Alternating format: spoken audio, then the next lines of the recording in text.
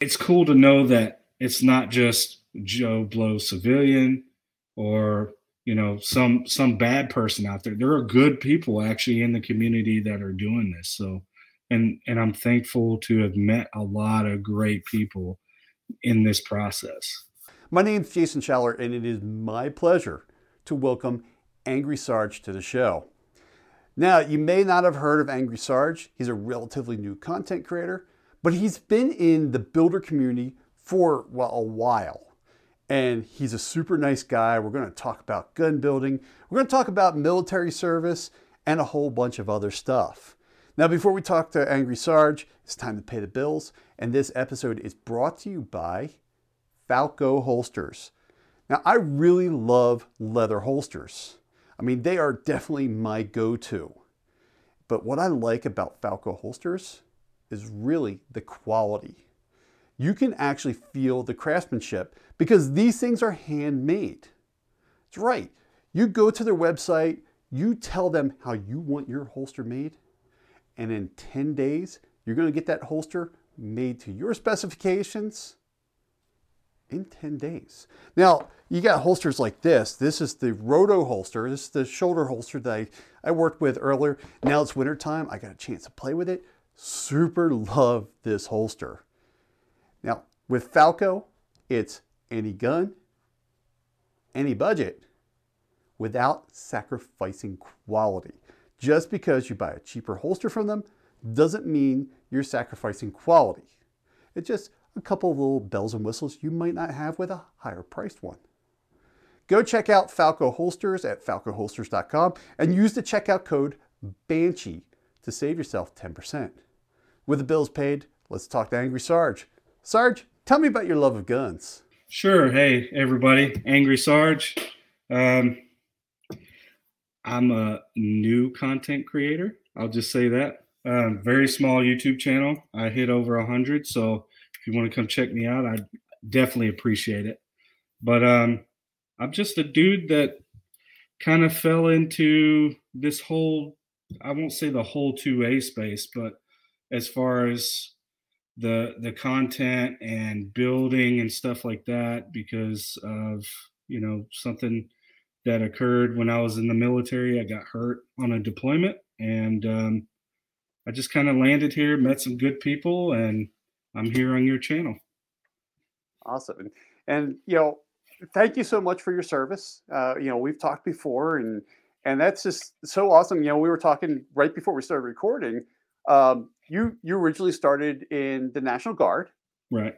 And then 9/11 hit. Right.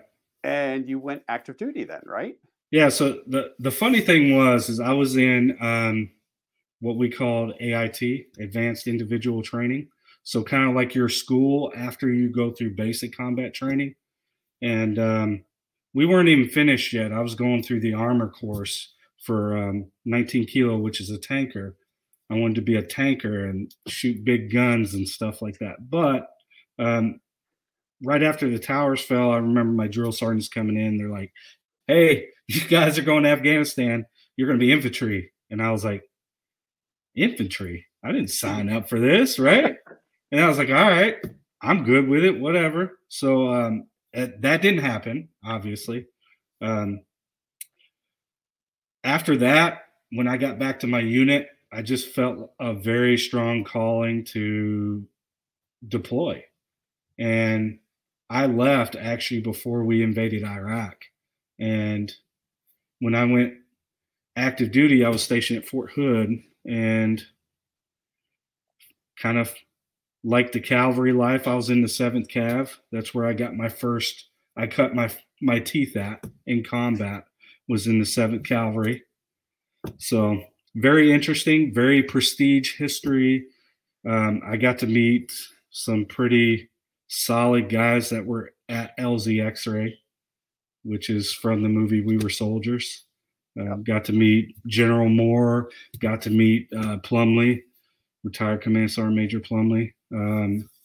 Obviously, before they passed. That's like military royalty right there. Yeah. Oh, yeah. I mean, it was a very interesting time, especially when you're young and you don't really know anything and you're coming in. And then the next thing you know, you're watching a movie about your unit that you just came to, because you got to have that history, right? Yeah. And then meeting those guys within the next week, and it's like, what? So it was really cool. And then after that, I kind of uh, went to a lot of places, fell in love with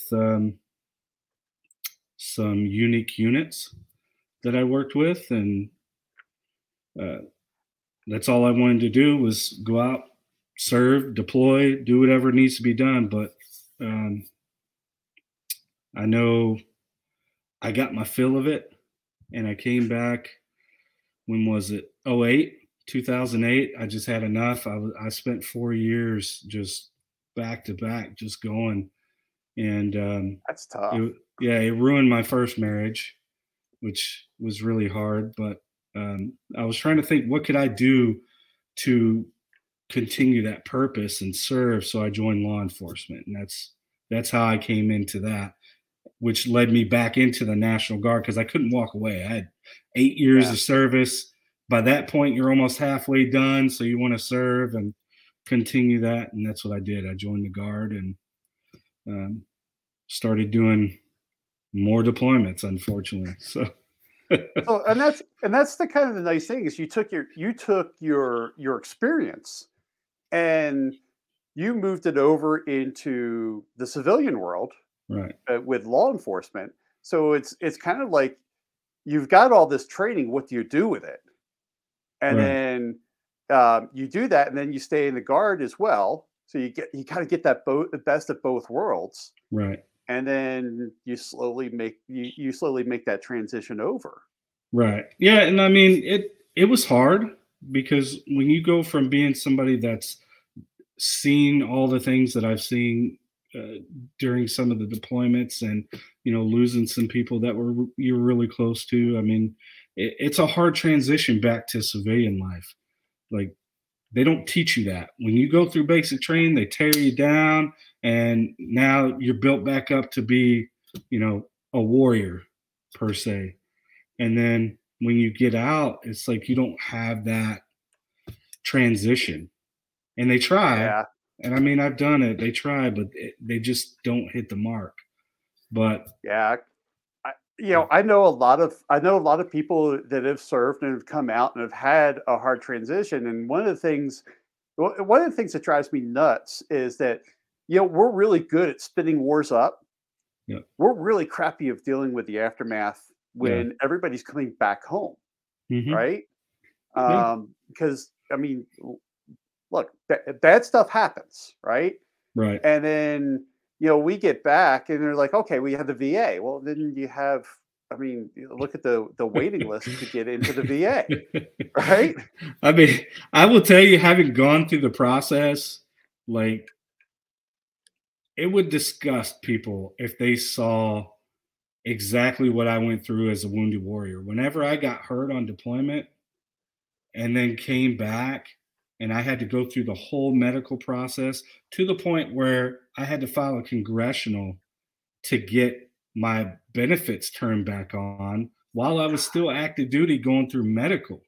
And then them trying to refrat me, which refratting is when they send you back and say, all right, we're done with you. You're good to go.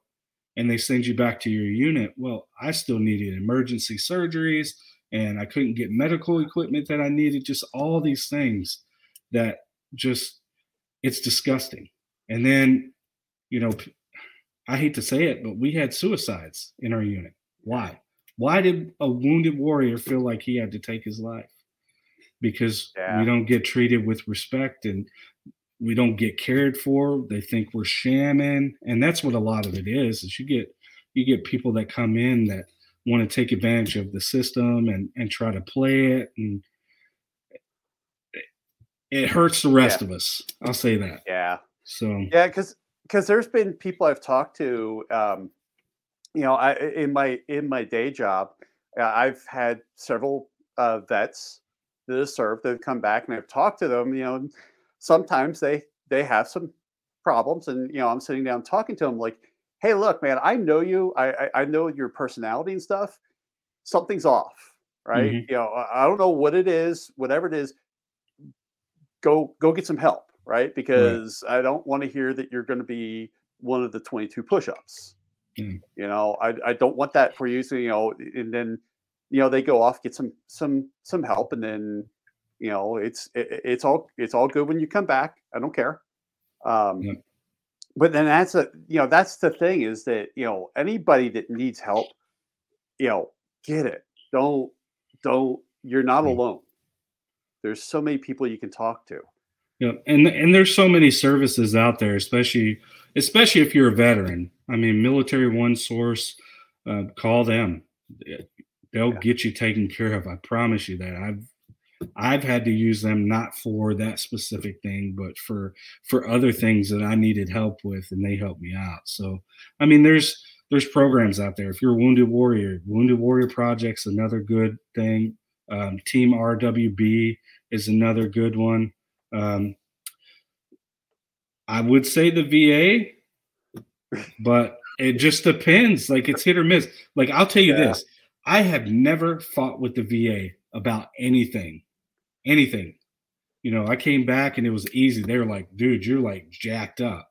You blew out your hips. You completely like I lost feeling in one of my right foot where I completely destroyed that hip and all this other stuff that happened with it. And they were like, yep, 100%. Here you go. No fight. But the Army, I fought with them every step of the way, every Yeah. step of the way. And it was sad to see that. But even now with my VA transition, if I need something, it's pretty easy to get it. But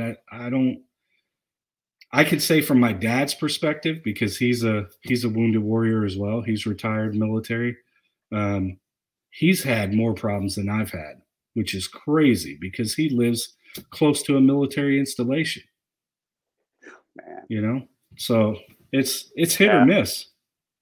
It So, really is.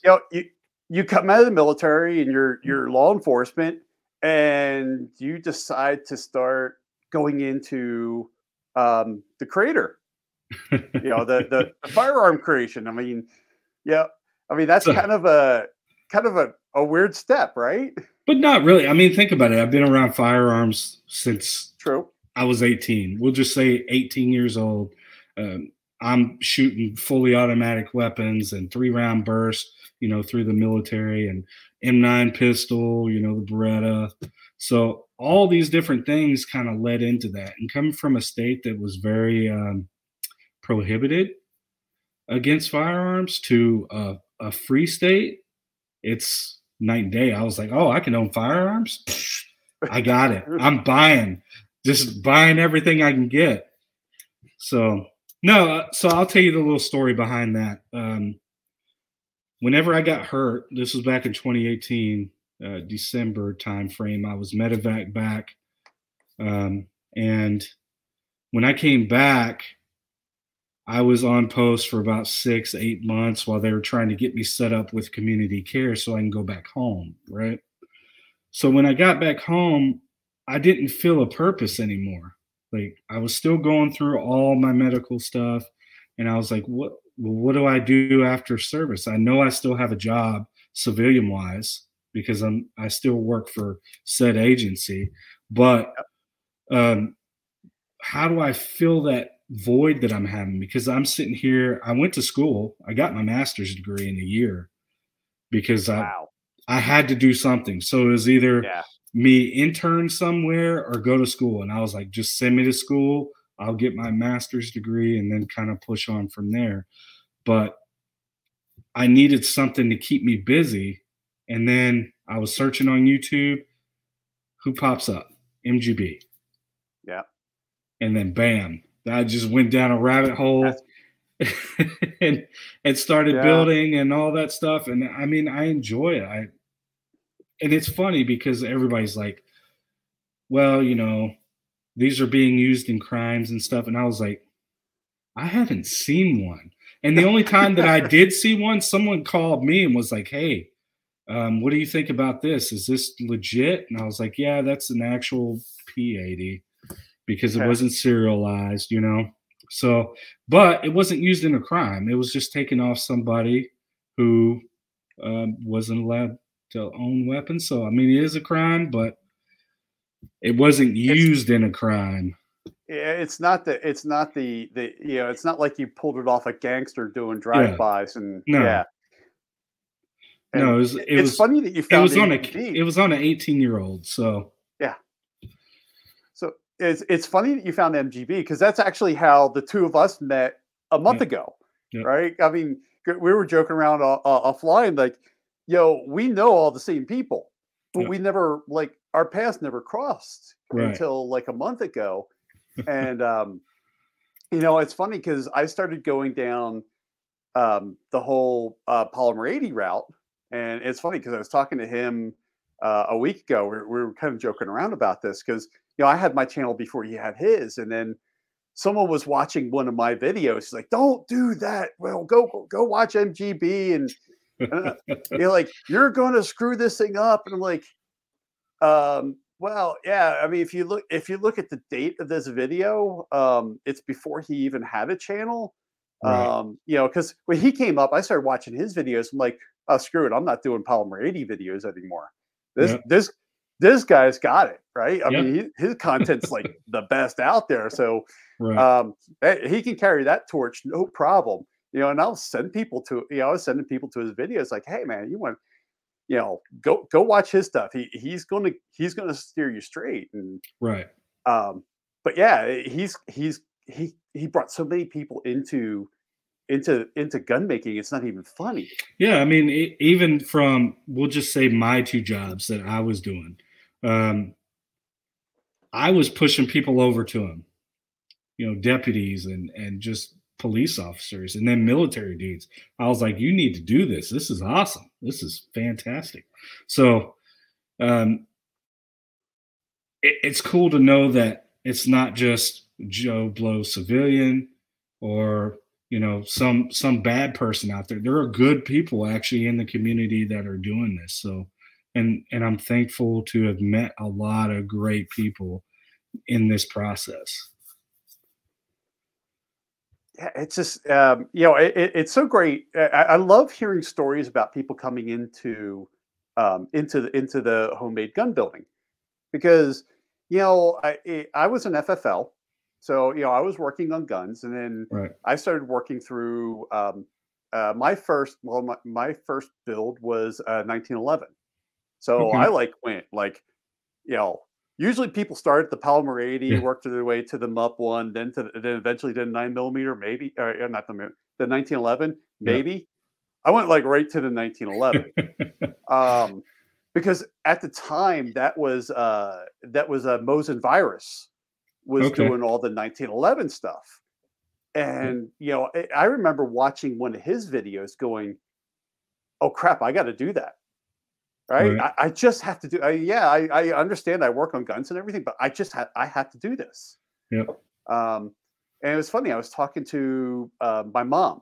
It was right over the holidays, and she was like talking about you know, the news about ghost guns and all this stuff. I'm like, Mm. oh, let me tell you what this is, right? And she's like, well, why do this? I'm like, a sense of accomplishment, sense of pride. When I do something, uh, I have a 1911 right here that I've been working on for a couple of years. I did the hand checkering of the front strap, and I did it by hand.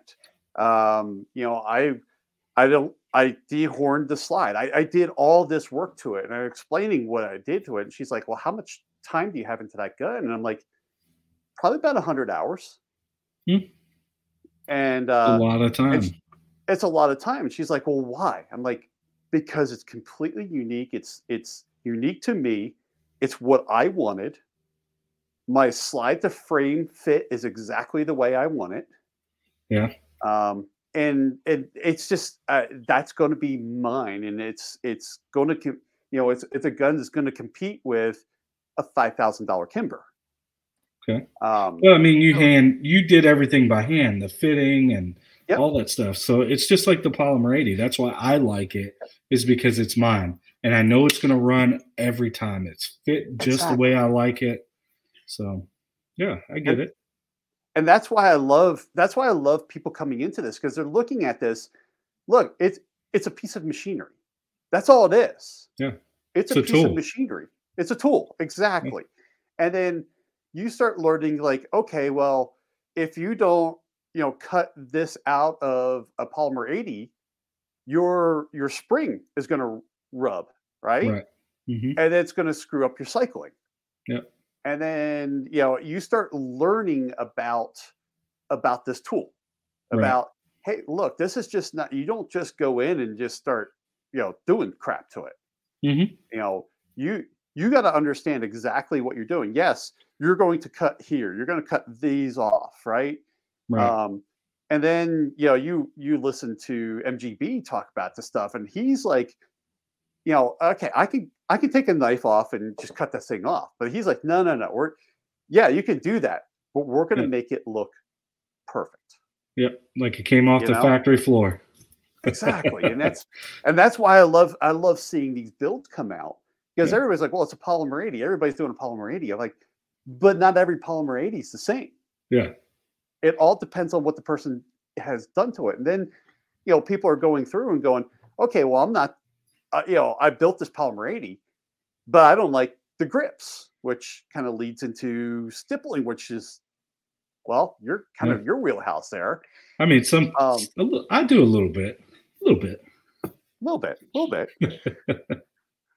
Like, I mean, I saw a picture on your Instagram, with I think it was your Instagram, with where it's like your first stippling job.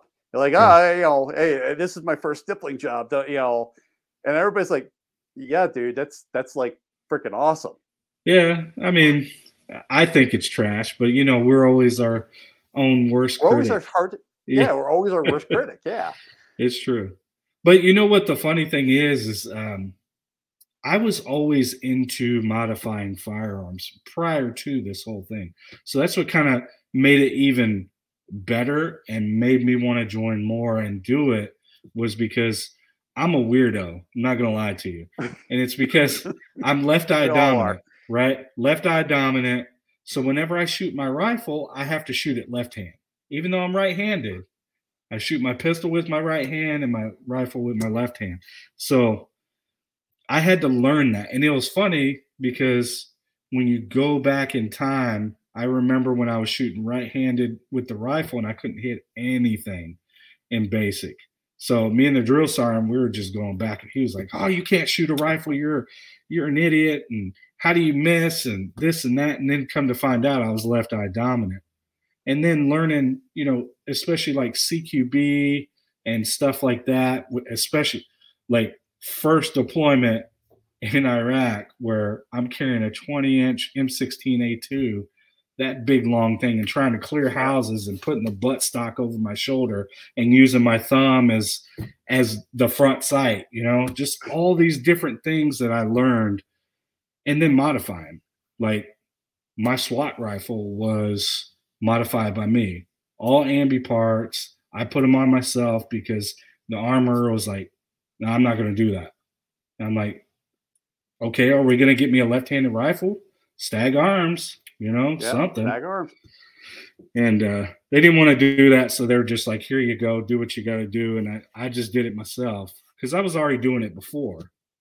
Yeah, So, and that kind of just preempted me into the whole building process. So I may not have known what I was doing to actually build it until I saw MGB, and I will tell you, I creeped that forum that he had for about 3 months.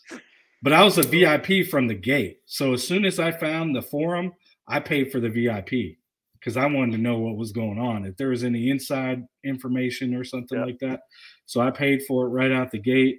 And then I just stepped back and I just watched everybody having all these problems. And guess what didn't happen with mine? Their problems, yeah. because I saw the fixes and all that stuff. So whenever I built my first one, it was like I knew what I was doing the whole time. So It's funny. I got this vision right now, right? Because I'm thinking about the whole left eye dominant, shooting the rifle right. left-handed. You shoot your pistol right hand. You're the only person that I know that could dual wield a rifle and a pistol at the same time. I can. I mean, I think about transitions, like, and I'll go into this with my own channel as far as training and stuff like that, because I think it really does add value to those people that are weird like me, because I know I'm not the only one. But Yeah. transition wise, I could be up on the gun, bringing it down, and then drawing pistol and doing what I got to do with one hand. You know, Yeah. I don't have to worry about it. You So, have, yeah, because like for somebody like me that's right eye dominant, mhm, I have my rifle, right? yep. So I'm gonna have to put my rifle down in order to draw my pistol. Yeah, you'll have to grab Yeah, with the other per, hand and stow yeah, it while you're drawing. yeah. So So, that's just training. You'll get fast at that too.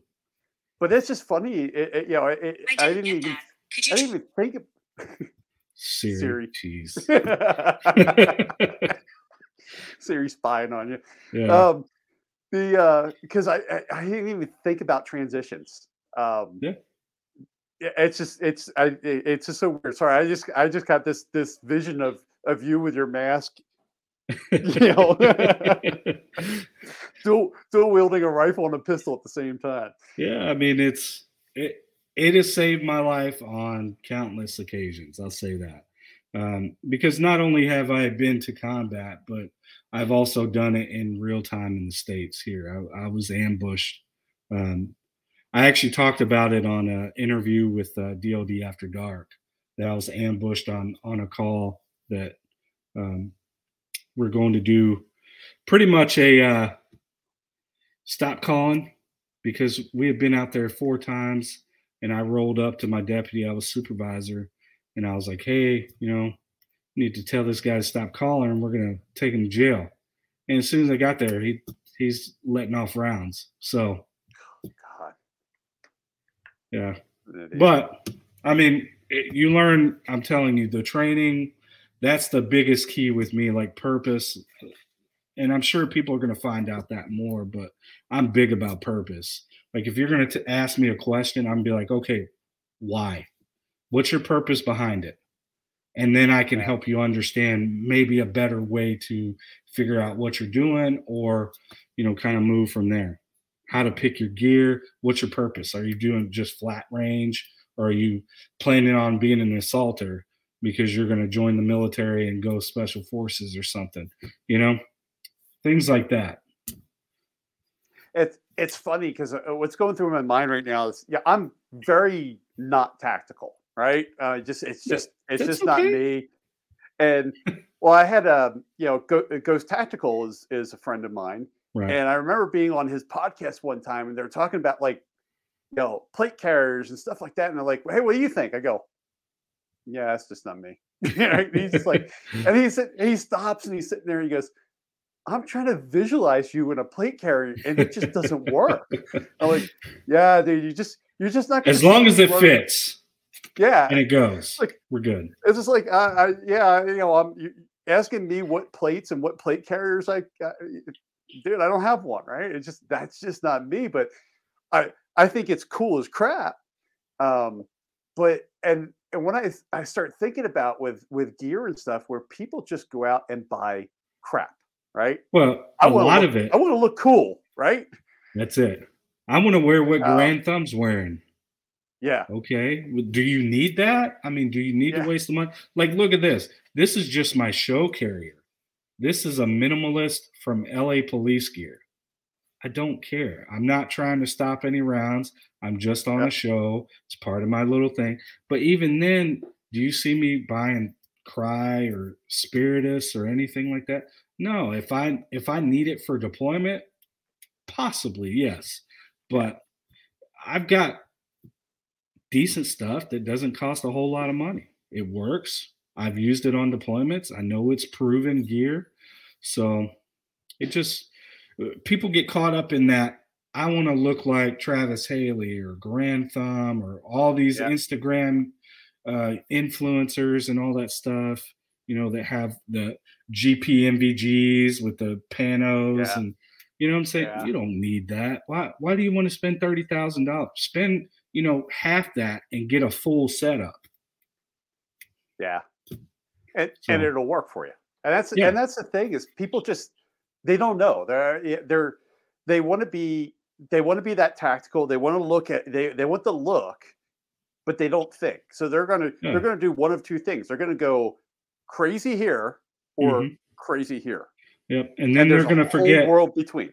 Yeah, they're gonna forget that middle piece where now that you got whatever, even a firearm, as soon as you get a firearm, why aren't you training? Yeah. What are you doing? Are you just going to sit there and say, oh, well, this gun's going to save my life because I got a gun? Okay. Good luck. Okay. You're military and law enforcement, so you understand the concept of in stress, we don't resort to our highest mastery of a subject. We resort to our lowest mastery of that subject. Yeah. So the more training you do, you're raising that bottom bar because, I mean, let's face it. The average person, I'm going to go buy a gun and that's going to save my life. No, that's the tool. Yeah. You have to have another tool called training. Yeah.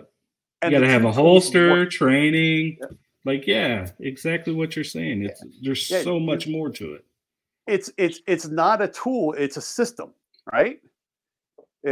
You have multiple tools, right? You have the gun, you have the ammo, you have the training. Them together is the system that will save your life. Not right. I think about over the past few years, we hear about there's 5 million new gun. I hate the statistics because really there's probably more or less, whatever. Yeah. But you hear about all these 5 million new gun owners. They bought their first time gun during a time where firearms were hard to get and ammo was damn near impossible. Yeah. Right. Yep. So they bought their gun and they're token 1 box of ammo. Hey, look, I'm happy. Welcome to the club. Yep. What are you going to do next? Right. I mean, ammo is expensive. Dry fire. Cert pistol, Menace Blackbeard. Yeah. Oh yeah. I love my Blackbeard. I got the Blackbeard X now. Oh, nice. That's a good one. Yeah, I got the Blackbeard now. I got the Blackbeard X, and now I don't have to run my X10 on my rifle at the same time. But yeah, Blackbeard is awesome. I mean, you want to learn how to use an AR. That's gonna help you. Yep. There's so many things out now to get that training. Yeah. I've got 2 bad knees. I got at least 1 knee replacement in my near future. Right. So my morning when I wake up, I mean, this is on top of all the other injuries I have, but I have an hour of physical therapy every day when I wake up. Well, and I got to do these things where I got to do like these side steps and all kinds of stuff. Yeah. That's boring as shit. Oh, of course. But there's a target right on that wall. Yeah. Yeah, see, there you go. Yeah.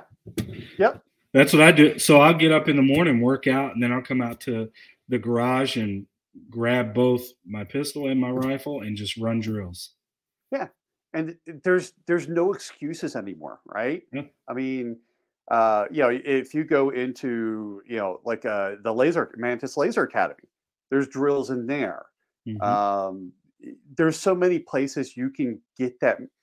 Now, yes, it's not, I mean, I'll be the first one to admit, hey, look, dry fire is not a replacement for live fire because, you still got to learn recoil management and stuff like that. Yep. But it's better than just taking that gun, putting it in a drawer and never touching it again. Yeah. And I will say this, the one thing that has kept me on top of my game. So we went through, this whole last couple year issue, right? Couldn't get ammo, all that stuff. I just kept my ammo as much as I could, right? So I didn't really shoot a whole lot. But when I went out to requal to get back on duty, it was like I never left. Why? Because I'm out here dry firing. I'm keeping those fundamentals, because once you get the fundamentals down and you understand your grip and how important that is and your trigger press, and it's natural after that. And that's why I work my way up. I actually, when I train people, I will bring out my Beretta 92 and let them pull that 12-pound pull every Yeah. time. Decock, you're going to fire every round with that 12-pound because it's going to teach you that trigger discipline and how to actuate that trigger correctly. And then, you think about it. If you're running 9 mil, say that's what your carry is, get you a 22. Yeah. 22 is cheaper.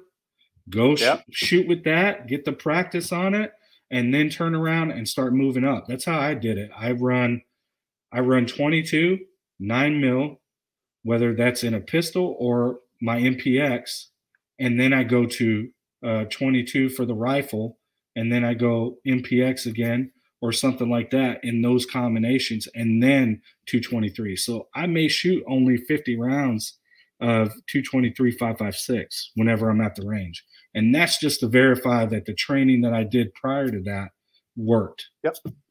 I was doing what I was supposed to do. So, I mean, yeah, there's so many ways around it. Dry firing's perfect. And who is it? T-Rex Arms. He brought that kid from, what was it, Japan? Yeah. That just did airsoft only. And he came and tore down the range. Why? Because he was practicing good habits. Well, and that's the thing, because I started playing with airsoft too, right? So for me, for competition, I shoot a SIG P320 X5. Okay. So I went out and bought an M17 airsoft, right? So the M17 is, technically the X5. It's, slight minus the differences, grip mod. Yeah. Yeah, minus the grip mod. But it's basically the same. It's still the same. Yes, the trigger's not the same, but I can still work a drill with that gun, right? And then for me, for competition shooting, it's plates and Texas Stars and stuff like that. Well, I have airsoft targets. Now, yes, they're, my Texas Star, the plates are like this big. I get it.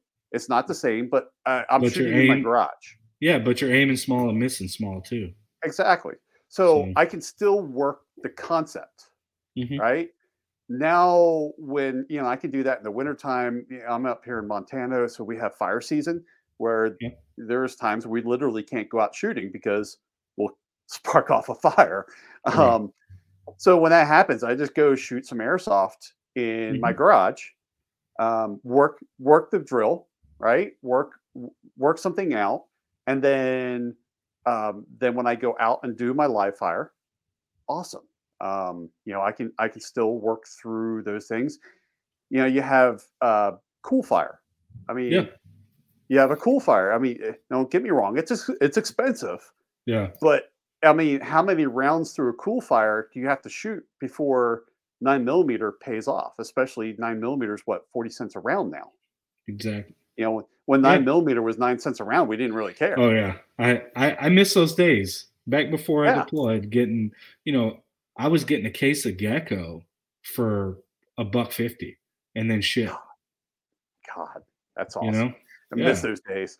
Yeah, it's ridiculous. That's why I have so much ammunition, because whenever I seen it, and Gecko wasn't really a big round back then either. So I was like, all right, if it fires, I'll take it out there and run it and just use it for range ammo. And sure enough, man, it's always functioned for me. So, but yeah, you're right. And that's the great thing about you transferring those skill sets that you've learned from doing competition to your daily training and stuff like that.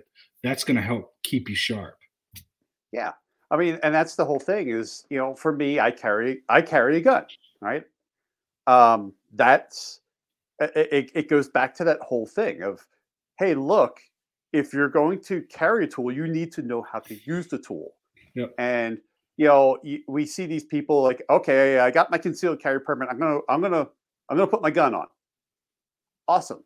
Well, hey, look, I got a hoodie on, right? Yep. Well, how am I going to get to my gun with a hoodie on and pull, right? Yep. Have you even done that? Right? Have you even tried to draw with cover on, or have you even worked on your holster draw? Right. And that dry fire is great for that, right? Right. I agree. getting that first round off is the hardest one, right? Because you've got so many things, your draw, push out, you got all those mechanics working. Work the drill, right? Yeah. Learn it, and and you get into okay. I want to practice, but I go to an indoor range and I can't draw from a holster. Dry fire at home. That's exactly what I do. If I'm going to work holster drills and I know that, say, right now it's nice out, so I could go to a range, right? I wouldn't wear short sleeves because it is just tiny bit cold out here, but not that much. But anyhow, if I know I'm going to go to an indoor range and I know they don't have a private lane where you can't draw from the holster, especially using my credentials or whatever, I will just practice those drills at the house. And then when I go to the range, I'll just make up that time doing fundamentals, just working on the fundamentals. That's it. Getting the reps in, because that's important. Like making sure I'm doing my reloads, making sure that I'm, doing the basic checks and make sure my firearm's running right. Just those are the things that I look at whenever I go to a range where I can't practice movement or drawing from the holster or things like that I know normally I would do. So. See, and that's practicing movement. So for me, I was a static shooter. I mean, I've been shooting for almost 42 years now, because I started shooting when I was 7. Yeah. It was all static shooting all the way up. Even when I started going into competition, when I turned 21, I started shooting competition with pistols, and but it was all it was still static competition. It wasn't until later when I started doing IDPA, IPSC, and that type of stuff, where you're starting to deal with movement. Movement's it's hard to get. If you haven't done it, it's hard to get your feet moving in the same direction while you're reloading and still trying to pay attention to your next target. Yep. I mean, this is definitely a perishable skill. Yeah. I mean, you're using a lot of this, especially when you start doing it for the first time. You're just like, okay, which leg do I step with? How do I lead this? And then why am I fumbling magazines while I'm moving? Because I can't get my hand to want to do what it needs to do. So, yeah. It's the whole chewing bubble gum, patting your head, rubbing your belly at the same time. Yeah. I mean, you've got there's a lot of mechanics going on. Yeah. And then we start talking about, going back to, have you drawn from a holster? You're going to carry a gun. Have you drawn from a holster? Do you carry an extra mag? Yeah. Okay, cool. Have you practiced reloading? Yeah. Well, yeah, you might. Yeah. Again, got a hoodie. Now I got this thing. You need to start working through all these things. And the more that you have those basics down, the less you have to worry about at that point. Because this is all muscle. This is muscle memory now. Yeah, it goes back to the rule of 10,000. It takes 10,000 reps to really seat that one function. So it takes a lot. That's why, usually before I go to work and stuff, I will get some reps in. How am I doing that? I'm getting the firearm out. It's clear. Check it. All right. I'll holster it up. I'll bring it out. Admin reload. Back, press check, good to go, holster up. So those are little things that I do. One, because I want to make sure that a round went in, because I'm getting ready to go on duty. Because sometimes you can skip right over it. I mean, because the magazine wasn't seated all the way. I've had that happen once. So I don't do that again, So little things like that where you're just getting reps. And then when I come home, it's the exact backwards thing. Out, unload, clear, press out, all those little things that you're doing and getting those reps in. Yeah, it's funny. I was just thinking about that when you're talking about the magazine not seated. I remember one time shooting in a competition, all right, load and make ready. Right? Holster. Buzzer goes off. Bang. Magazine falls out. Yep. Like, Yeah. I just looked like an ass in front of my entire squad. Didn't you post that or Did I repost post it? that? No, there was no cameras running when that Okay. happened. I Thank God. think I saw somebody post that and I was laughing about that. I was like, I could see I've been that happening to me. And I wasn't laughing at them. I was laughing with them because I'm sure Yeah. they were watching it like, oh my God, I can't believe that happened. Yeah. And you're just sitting there, you're like, and at that point, it's like, all right, well, I got to pull another mag out, and I still got to shoot, right? Yeah. But your concentration is so broken Yep. because you missed just a minor thing. I just did not press that mag in just a little bit tighter. It would have not have happened, right? I mean, I'm now load and make ready. I'm to the point where I put my mag in, and then I'll like pull it Check it. just to make sure because that happened. Right. No, I get it. I understand it. So when you do a lot of training, what's like when you train other people, what do you see like the most common mistake people make? I think the biggest mistake that I've seen is people giving them bad advice just from the get-go. That's probably the most common thing that I run into is they've gotten bad advice and then trying to break them of a bad habit. I mean, it happened a couple months ago. I was on the range, I was doing some footage for what was it? I was running my Glock 48 and I did some stuff for Instagram and put that on there. But I was out there and a guy was having problems with trying to work his firearm as far as shooting. He couldn't get even a good first shot or even a follow-up shot. It was just terrible. But the RSO was trying to help him, and he's like a retired law enforcement guy, but retired from back in the day, retired. And he's showing well, he was doing that. I'm not gonna lie to you at first, but it wasn't because of the RSO. The RSO tried to fix it. But this guy, let me tell you, the thing that bothered me is this guy was charged with being church security. So I'm thinking to myself, like, if something bad happens and he's using all these bad habits and these bad techniques that someone else is showing him because he doesn't know any better, and it's their main instructor for the church security team showing him all these bad habits, like, what good is he going to do when something really messed up happens and he's having to draw his gun and he can't even get a shot on target the first round? Like, that's how you win a gunfight. Whoever hits a first round on target wins. And I mean, I know that because I've been through it. And sometimes, you won't knock them down or anything like that, but that's where those follow-up shots are important. The shot placement, all that stuff matters. But like trying to I want to cuss, but I'm not going to. I know. Trying to get all that out of his head was it was crazy. Yeah. But within that 10, 15 minutes, I showed him the tips and tricks because he didn't know he was left eye dominant. And I found that out right away. Boom, done. Got him fixed, got him moved over. Yeah, got him moved over, adjusted. He's good to go because he's shooting right-handed, but over his right eye.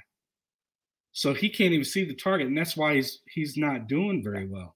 And then I adjusted his grip, showed him what the proper grip was, show him how if you just clamp down like this, you don't have to squeeze. You just put that inward pressure, and that's what helps control that recoil.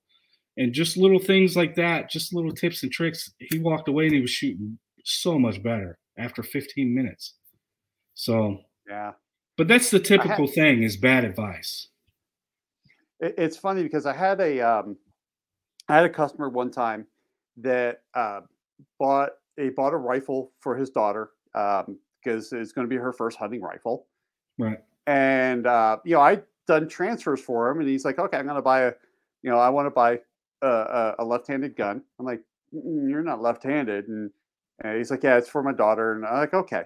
So he picked it up, and then the next transfer I did for him, I'm like, "Well, how did that work?" He goes, "Man, I tried teaching her how to shoot.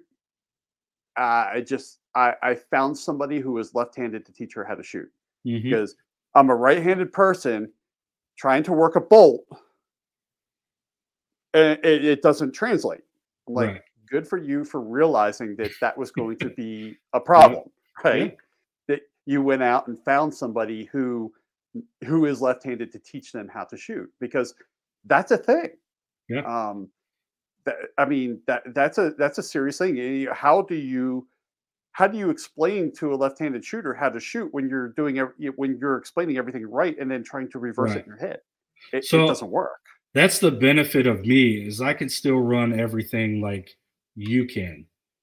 Yeah, The whole right setup, I can still run. Even the bolt, I'll keep it right because I have this fancy little hand over here working the bolt, and I can stay on the trigger if I need to. yeah, So, I mean, it works out, but you're right. Like if I had to teach somebody how to shoot left-handed, thank God I can shoot left-handed. I am ambi as far as pistol goes, but I've trained myself to be that way yeah. because I'm always of the thought that God forbid my right takes a hit in the middle of a firefight or something like that. I got to That's switch over and run my left. So yeah, it because I just mean, you it's can't go hard. like, hey, time out. I mean, Yeah. yeah, you gotta. I mean, and that's the other thing. I'm glad you brought that up, because that's the other thing. Like what I try to do with dry fire is I try to work support hand, right? Yeah.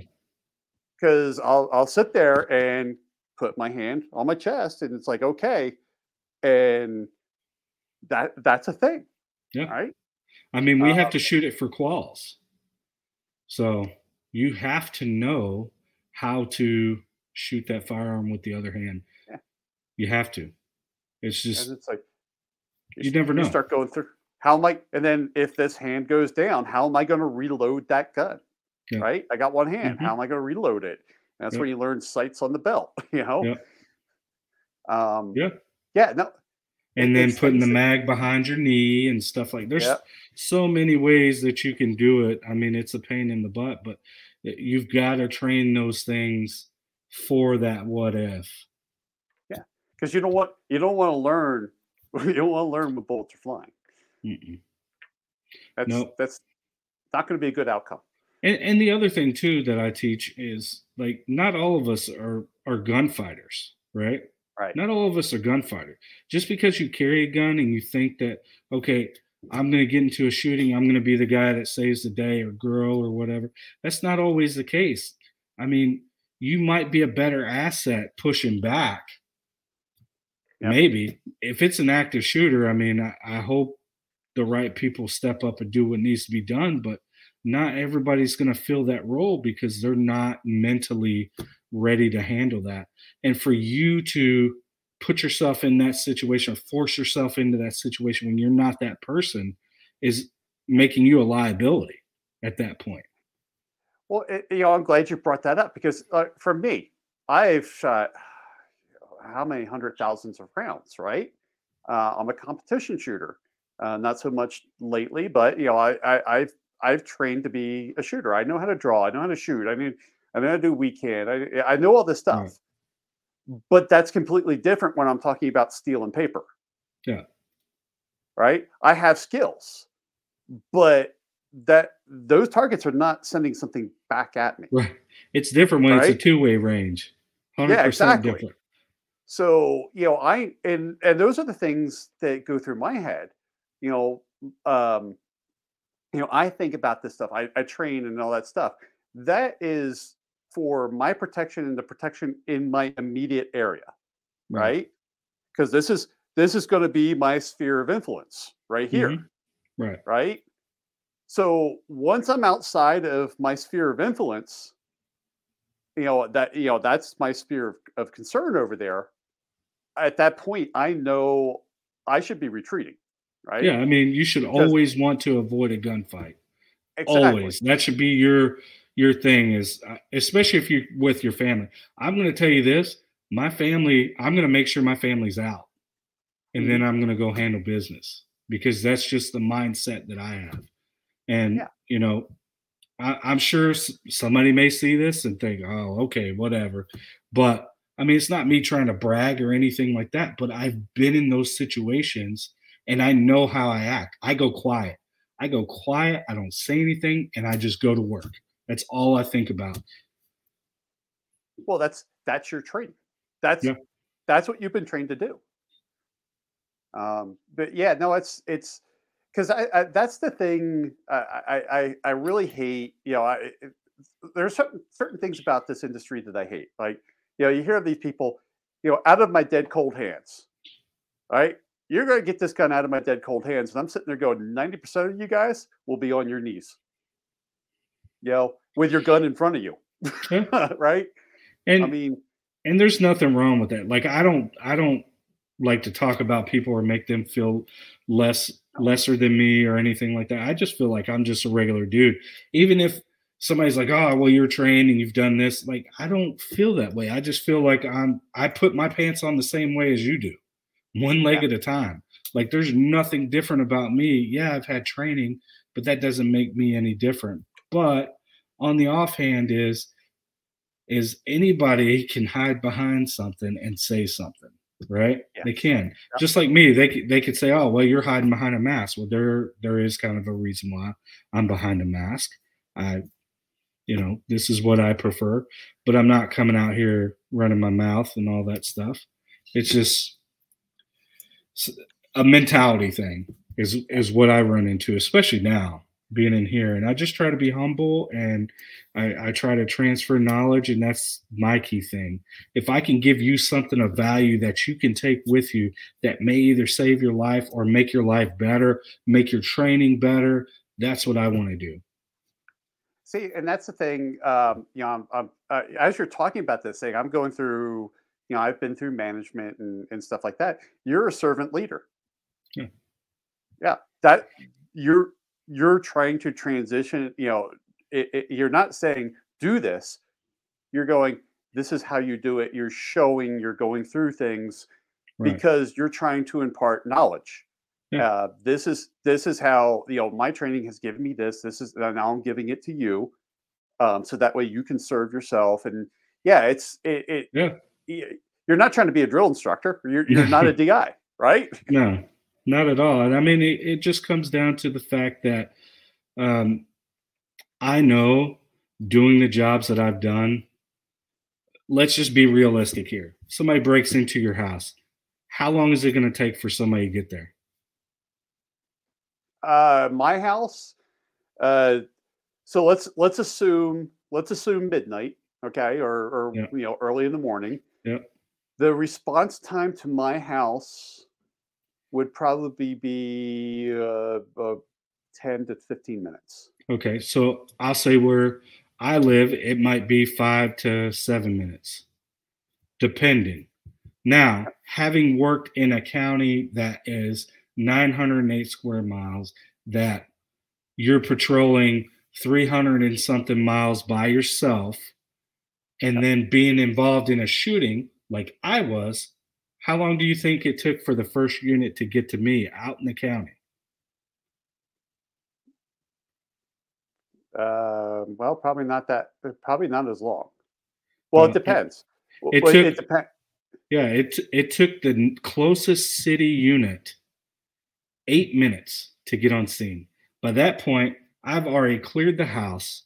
I've already Yeah, requested a life flight so we can get the spouse out because she was shot in the face. And I've already taken the guys into custody at this point yeah. because my partner jumped in his vehicle and hid while I was in the middle of this ordeal, which is fine. Like I said, not everybody's meant to do that. And I'm Yeah. never gonna talk about him poorly or anything like that. That was just his mentality. He's not from the same type of uh, mindset, I guess, as I am. But like I said, you are your own protector. For those Yes. however many minutes it takes for law enforcement to get there, you have to be confident, you have to be trained, and you have to know what to do, how to get your family, especially if they're spread out all over the house. Like Yep. us is upstairs and downstairs. Well, I've got to get the kids from upstairs down or push up so I have the advantage and Yeah. cover a stairwell because that is the worst place. If you come to my house, the worst place to be is in that stairwell, because I'm going to put a lot of hate and discontent that way. It's You know, it's a yeah, it's a it's a choke it's a box. So I mean, yeah, it's it's a a choke choke point. point. It Exactly. yeah So I'm gonna use everything that I know because you're on my turf now. You know. yeah no So I that's what I'm saying. It all comes down to understanding that once you get the firearm, get the training, look for like legitimate people. Don't just trust everybody on the internet because, like I said, people are going to give you bad advice. They're going to give you poor advice. And that's the hard part, is trying to filter out all that stuff. And like dudes like me that are all running around, well, I I train people and I do this and I do that and I've done that. Like who cares? The whole point yeah is, are you going to provide something of value to me that I can take with me and either test it to see if it works yeah or use it to protect myself and my family? That's the most important thing. because and that's the thing that I like about training. So for here, Montana went permitless carry. Okay, so we don't need Yep. a permit to carry here. My wife and I, we have permits to carry. You can still get permits to carry. It unlocks Hmm. a couple of other places that we can carry. Right. Um, there's no retraining requirement. Right. Okay. But my wife and I, we will like every 2 to 3 years, we will take a class, right? Hmm. And we will take it from another instructor. Yeah. So, when we took our first class, he was retired highway patrol here. Man, when I took that class, I'm looking at this guy going, "There's no way in hell this guy's a cop, right?" He's Right. kind of he's kind of goofy and kind of happy, and I'm like, Right. "Okay, well, yeah, were you dispatch, and all that stuff." And he taught his class different, so it wasn't like a 1 day thing. He's like, it was 6 days. You had classroom training for 2 hours, on a Wednesday night, and next Wednesday night you had 2 hours. Till finally you worked up the range day. Hmm. And I'm like, okay, this guy, okay, he's got it. And then he starts talking about, he starts explaining, why do cops yell? And they're like, we're trying to get you out of a mental state, right? And I'm like, okay, I get that. And then he opens his mouth up. I'm like, oh shit, that's the cop, right? Hmm. And he starts, he starts teaching us things that you don't get out of, you go to concealed carry class. It's like 2 hours of talking, and then it's like, let's go shoot some rounds. Yeah. This guy is actually teaching you a class. Then he's going to teach you to shoot. Yep. I learned so much from that guy. He set that bar so high for every instructor that has ever come after him. Right. And I will tell you, I have yet to find an instructor that I've been to that has met that high bar. Right. I had an instructor. My wife and I went through another class, and this guy was he was a law enforcement academy instructor for another state. Hmm. Like, okay, cool. Well, hey, we had good luck with this guy. He was a cop. Okay, I will tell you that was one of the worst classes I ever went through. Yeah. Because he did his token 2 hours of instruction. Okay, now everybody put a magazine in, rack the slide, put it in your holster. You're now all armed. Okay. Now we're going to go over to Appreciate the bay. that. What's that? I said appreciate that info. Yeah. And then we're like, okay, so now we're going to go over to the bay. And he had, I think, 30 students in this class, right? Now, when we're in the bay, we are just about shoulder to shoulder, trying to work guns, right? Right. Trying to do the drills. My wife is a cross draw. So she's on the far left. Okay. I'm right next to her, and I'm like getting shells from her. The guy next to me is getting shells out of my gun. It's kind of really miserable. And then he's also not paying attention to, I understand he's trying to get everybody's gun to run dry so we work through reloads. Right. But, I'm sitting here shooting a SIG 229. I have, 14 rounds in my gun.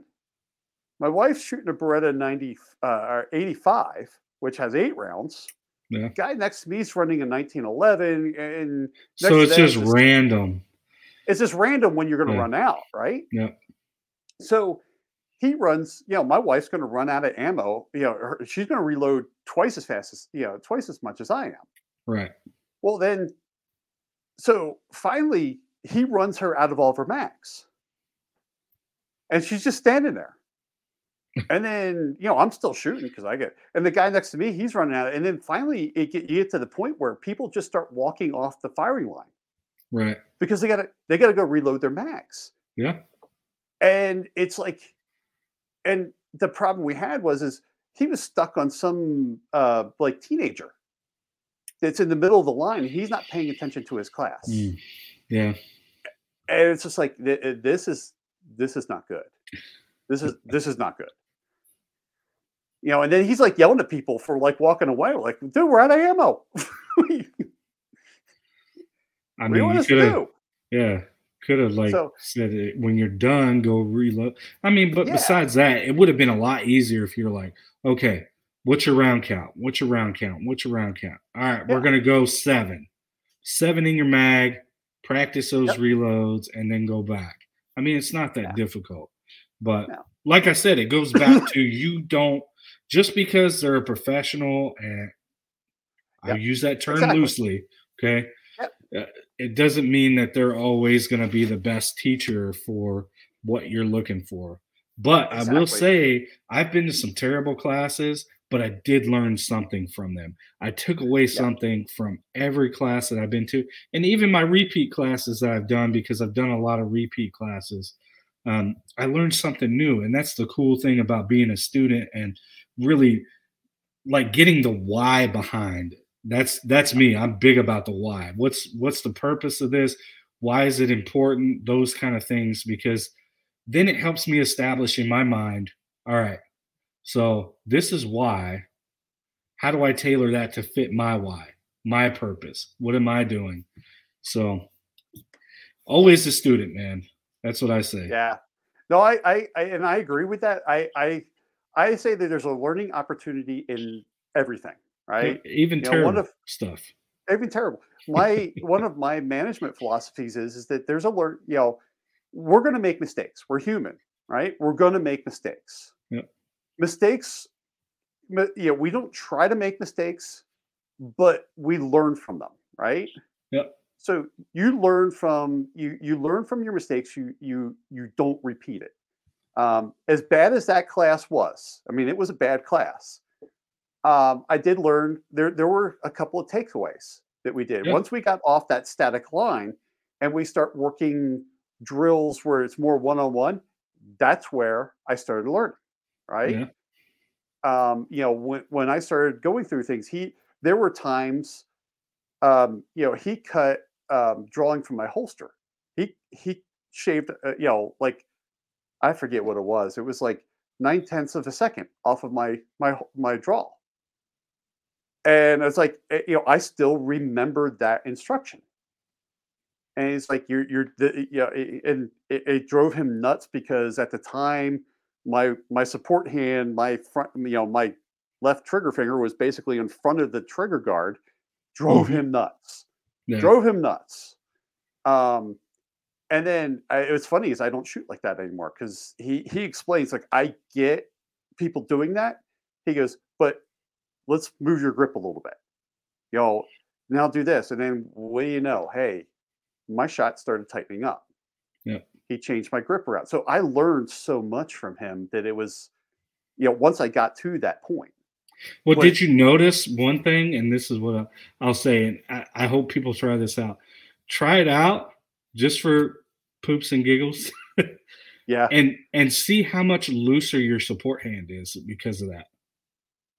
Yeah. And then try to tighten it. Like, try to tighten it, and you'll see that you're really straining because you've got that finger out here instead of down here, where you can just squeeze it together with your forearms versus gripping it. And that's, I mean, and that I learned that was huge for me. Yeah. So those are things that and no matter how bad something is, you can still learn something. Yeah. And you might have to look for that lesson, Yeah. but And you it's should. there. Yeah, you Yeah. should, no matter what. Like even bad leadership, like me growing up in the military, that's what kind of molded my leadership is seeing the bad and then seeing the good and putting the good stuff that I liked in my leadership toolbox and taking the bad stuff that I didn't like and putting them in my toolbox. Why? Because then I'm gonna when I open it up, I'm gonna see it and I'm gonna be like, okay, I don't want to do that, but I Yeah. like this. So how do I make this better so I can put that as a positive thing? And that's what you do. You have to self-evaluate. You have to get in your own brain and tell yourself, hey, look, in order for me to become better, whether it's at shooting, whether it's getting more training, whether it's, taking care of yourself. I mean, I'm having to go through those things as well. Self-evaluation. And you have to be honest. You can't Yeah. just, lie to yourself and say, oh, no, I'm good. I'm good to go. You have to be honest with yourself. Yeah. Ask the question. Yep. Well, it's funny. I love the whole thing. I have a dumb question, and I usually joke around with people that ask that. I go, well, look, there's no dumb questions, but there are a lot of inquisitive idiots. Right? And they'll stop there and think about that for a second. I'm like, no, just ask the question. No matter how, if you have a question that's a learning opportunity. Yeah. There's something you did not get. I don't Yeah. care what it is. You did not get something. This is the opportunity to correct that. Exactly. Ask the question. Yep. Always ask the question. Yep. So, because you never know. Well- it may be something that they may have an answer for, but nobody's really brought up, Yeah. but can help somebody else. exactly. I remember in college, we had this one professor. Totally, he knew exactly what he was doing. He was like the best programmer for this thing, right? Yeah. He couldn't teach to save his life. And we're sitting there in a class like, oh, well, as a class, we actually learned that if we asked questions, he would focus on that one student, and the rest of us started learning. So I remember we were all sitting there talking one time. So we actually chose one person in the class that, it's your turn this class. So that person would sit there in the class. He would say something, and they would go, "Why?" That's all they do. Why? I don't understand that. Why? Yeah. And then he would focus on that person, and we're all taking our notes. Right? We Okay. started learning. It's so weird that we had to do as a class. We figured that out from the instructor. How to. Right. But that why is important for, like you said, not just for you, but for someone else. Yeah. So, yeah. Well, anyways, man, I know we've been recording for a little over an hour, and Just a little bit. It's getting to be 6:00 your turn, so I'm sure you're probably wanting to get back to your family. So I like to wrap things up with a speed round, just to kind of loosen things up. Sure. So it's just 5 questions. 4 of them are this or that, and then 1 thinking question. Okay. So 9mm or 45 ACP? Dude, 9mm all day long. All day long. All day long. More rounds, round count. That's what matters. More round count. Yeah. Pump action shotgun or over and under?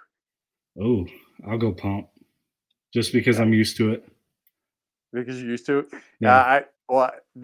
It's funny. We were talking offline about that 870 Wingmaster video. That was literally my first gun when I was a kid. Wow. I learned off a pump action shotgun. Yeah. So for hearing protection, Okay. earmuffs or earplugs? Both. Both. There you go. And the reason why is because I've been through a ton of explosions. Believe it or not, I have a hearing aid. So I'm over 40 with a hearing aid. Who would have thought, right? Yeah. My wife just says I just don't listen to her, but it's really just a hearing problem. Well, my wife will say the same thing too, because she knows I'm not actually listening to her. Something else is going on with the hearing aid because I'm watching YouTube or something else. Yeah. So 5.56 or 7.62? Oh man, you're talking about 51 or 39? 51. NATO cartridges. 308. 308 all day, huh? Yeah. There you go. Because it's a hitter, man. I like Yeah, 5.56 because, like, we'll just put it to an end of world. Something happens here in the U.S. What's going to be the most common calibers? 9mm and 5.56, there you go. 223. Of course, I'm gonna have an AR. Yeah. You won't see me running like 6.8 or anything crazy like that because 6.5 Creedmoor. Yeah. Anything where 450 no, none of that. No. Yeah. No. I'll just keep the. Yep. Yeah.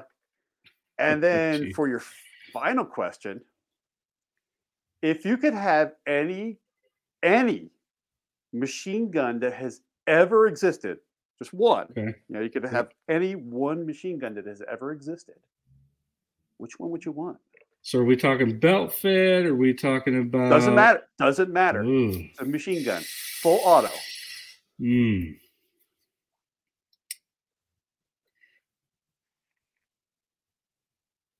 Oh, that's so tough. I know. That's why it's the last question. Because I fired so many. You got the M138. You got the Mark 19. I mean, I like putting explodey things on targets. We'll go Mark 19. I like the M138 or the Gatlin, but yeah, that Dillon arrow is nice. But explodey things on target, that's really nice, especially in the mountains. I know from experience. So thanks so much for taking time to talk to me tonight. Tell the audience where they can reach you, because you have a YouTube channel. And for everybody that's watching or listening, I will have the links down in the description for you. So if you're listening to this on the audio side, don't try to write this stuff down. Just come back and click the link in the description. But how do people get in touch with you? Because you have YouTube. I have YouTube. I have IG. I've got a Twitter. I've got Facebook. But I think it's like they make you like put a name in there. So I had to put like a fake name kind of thing in there just to make the accounts link. But the link tree, I'll give you the link tree and then you can put that in there and then they can just hit everything. But mainly Instagram, that's kind of been my focus is IG. And then I'm starting to kind of branch out to these other things. But Angry_Sarge, this logo right here, that's what it looks like. There you go. If you see that, that's me. YouTube. Gotta have the nods on there. Yes. I only have 14s, but I ran 31s for a long time. So that's why they kind of stuck and stayed with it. So eventually 31s. We'll see how this whole YouTube affiliate thing happens. So, but yeah, YouTube, Instagram, Twitter, Facebook. I have an email, angrysarge01@gmail.com. So if you really need to reach me and you can't find me, I can get you my link tree and you can subscribe, follow, share, whatever you want to do. But please, I'm just a dude, humble guy. I appreciate any and all support that I get, and I do respond to comments. I mean, I missed one. I'll tell you, what was it? 8 or so weeks ago, I missed a comment. I just went back and responded today, and that dude was happy that I responded. So yeah, I'll catch it, and I try to make sure I keep up with the community. I also have a Discord, so that will be in the link tree as well. If you want to come over to our Discord, we discuss builds. We discuss a bit of everything except the politics to kind of keep those out. So if you're into politics, plenty of other places you can go. You don't want to come to my Discord because they'll be like, we're not talking about it. So yeah, and that's the thing is because I just joined your Discord today, and I was out there looking around, and man, second I joined, man, everybody's like, hey, and then I was looking around. You have troubleshooting. You've got all kinds of things there. And we do video games too. Like I play Call of Duty. I've got some other guys that play Call of Duty and some other stuff. So we try to keep it friendly and open. And if you want to come in there and ask a question or you need help or anything like that, you're needing question, you have a question about gear, you want to try to set your stuff up. I mean, that's what we're here for, is to help with that knowledge. And I'll tell you, there's really only maybe one tactical guy on there that knows this stuff, but the rest of the guys, they can help you with build. They're builders, they're old MGB crew, P80 Ralph crew, all that. So we're all kind of Awesome. meshed as one into that Discord. So Awesome. All right, man. Well, thank you so much for Yeah. taking time No, out of your day to talk to us. thank you for having me, man. This is different. Yeah, man. I haven't ever done not alive, if that makes sense. So this is this is a different take on it, but Yeah, it's no, a little different doing the recordings just because you don't have that audience over there. right. I'm not but having to do this. All right, Yeah, I'm trying to keep up with the comments because it's crazy right now. yeah, absolutely. So yeah, but thank you so much for jumping in, man. It's been great having you. No, I appreciate it. It was good to meet you, and this whole thing was pretty cool. I was kind of nervous about it. I'm not gonna lie, because usually I have questions already done for my guests, so we kind of have a format that we follow. But this was a lot easier. You kind of briefed me ahead of time on what we were going to talk about, so that was cool. I appreciate it, and obviously I'm going to check out more on the channel. My guys, they already know you, and the ones that don't are going to start coming over to see you. So Awesome. yeah, no, I appreciate it. So Yeah. thank you, everybody, for checking out the video. We hope you enjoy it. We hope you got something from it. I hope that I was able to provide some kind of value that you'd want to come check me out. Absolutely. And we're definitely going to tell everybody and make sure everybody gets over to your content. Appreciate it. Man, I had a super time talking to Sarge. We talked about a half hour before, and then we just got talking. I'm like, man, we better start hitting record or else we'll be here all night. Recorded that podcast, and man, I think we talked for about an hour and a half afterwards. And man, my respect for that guy went through the absolute roof. He's a super amazing guy. He's got a great community. I love going out to his Discord channel. I joined that Discord channel right before the podcast to go check it out. And I got welcomed. Like, people were like, hey, welcome. And I was looking around at people helping people with their builds, troubleshooting, all kinds of stuff. So definitely, if you are in the builder community, you're going to want to check out his Discord channel because you'll get so much help there. Super amazing people. And, well, he's got some great content on Instagram, and he's starting to come out with some content on YouTube. So you're definitely going to want to watch what he's got going on. Now, I want to talk to you about the product of the podcast. Now, up here, I've had these boxes for a while that you may have seen. These Smith & Wesson boxes are the Bullseye Ultimate Throwing Combo Set. I started playing around with throwing knives last year. And this is the set. It's super fun. It's super frustrating at first, but it's a lot of fun once you start getting knives to stick. And this set, you will get 3 tomahawks, 3 throwing knives, 3 cleavers, and my personal favorite, you will get 4 throwing playing cards. That's right, playing cards you can throw and stick into some wood. Super fun. I really love throwing knives because, man, if you want to work out some frustration, there's nothing like taking a knife and just throwing it into a piece of wood and having that thing just, you hear that thunk. Super fun. Go check this out. I'll have a link in the description below. Also, if you're watching this on YouTube, right over there, I have some other content for you. Go check that out. Thanks for listening. Hope you're staying safe out there. I look forward to talking to you again soon.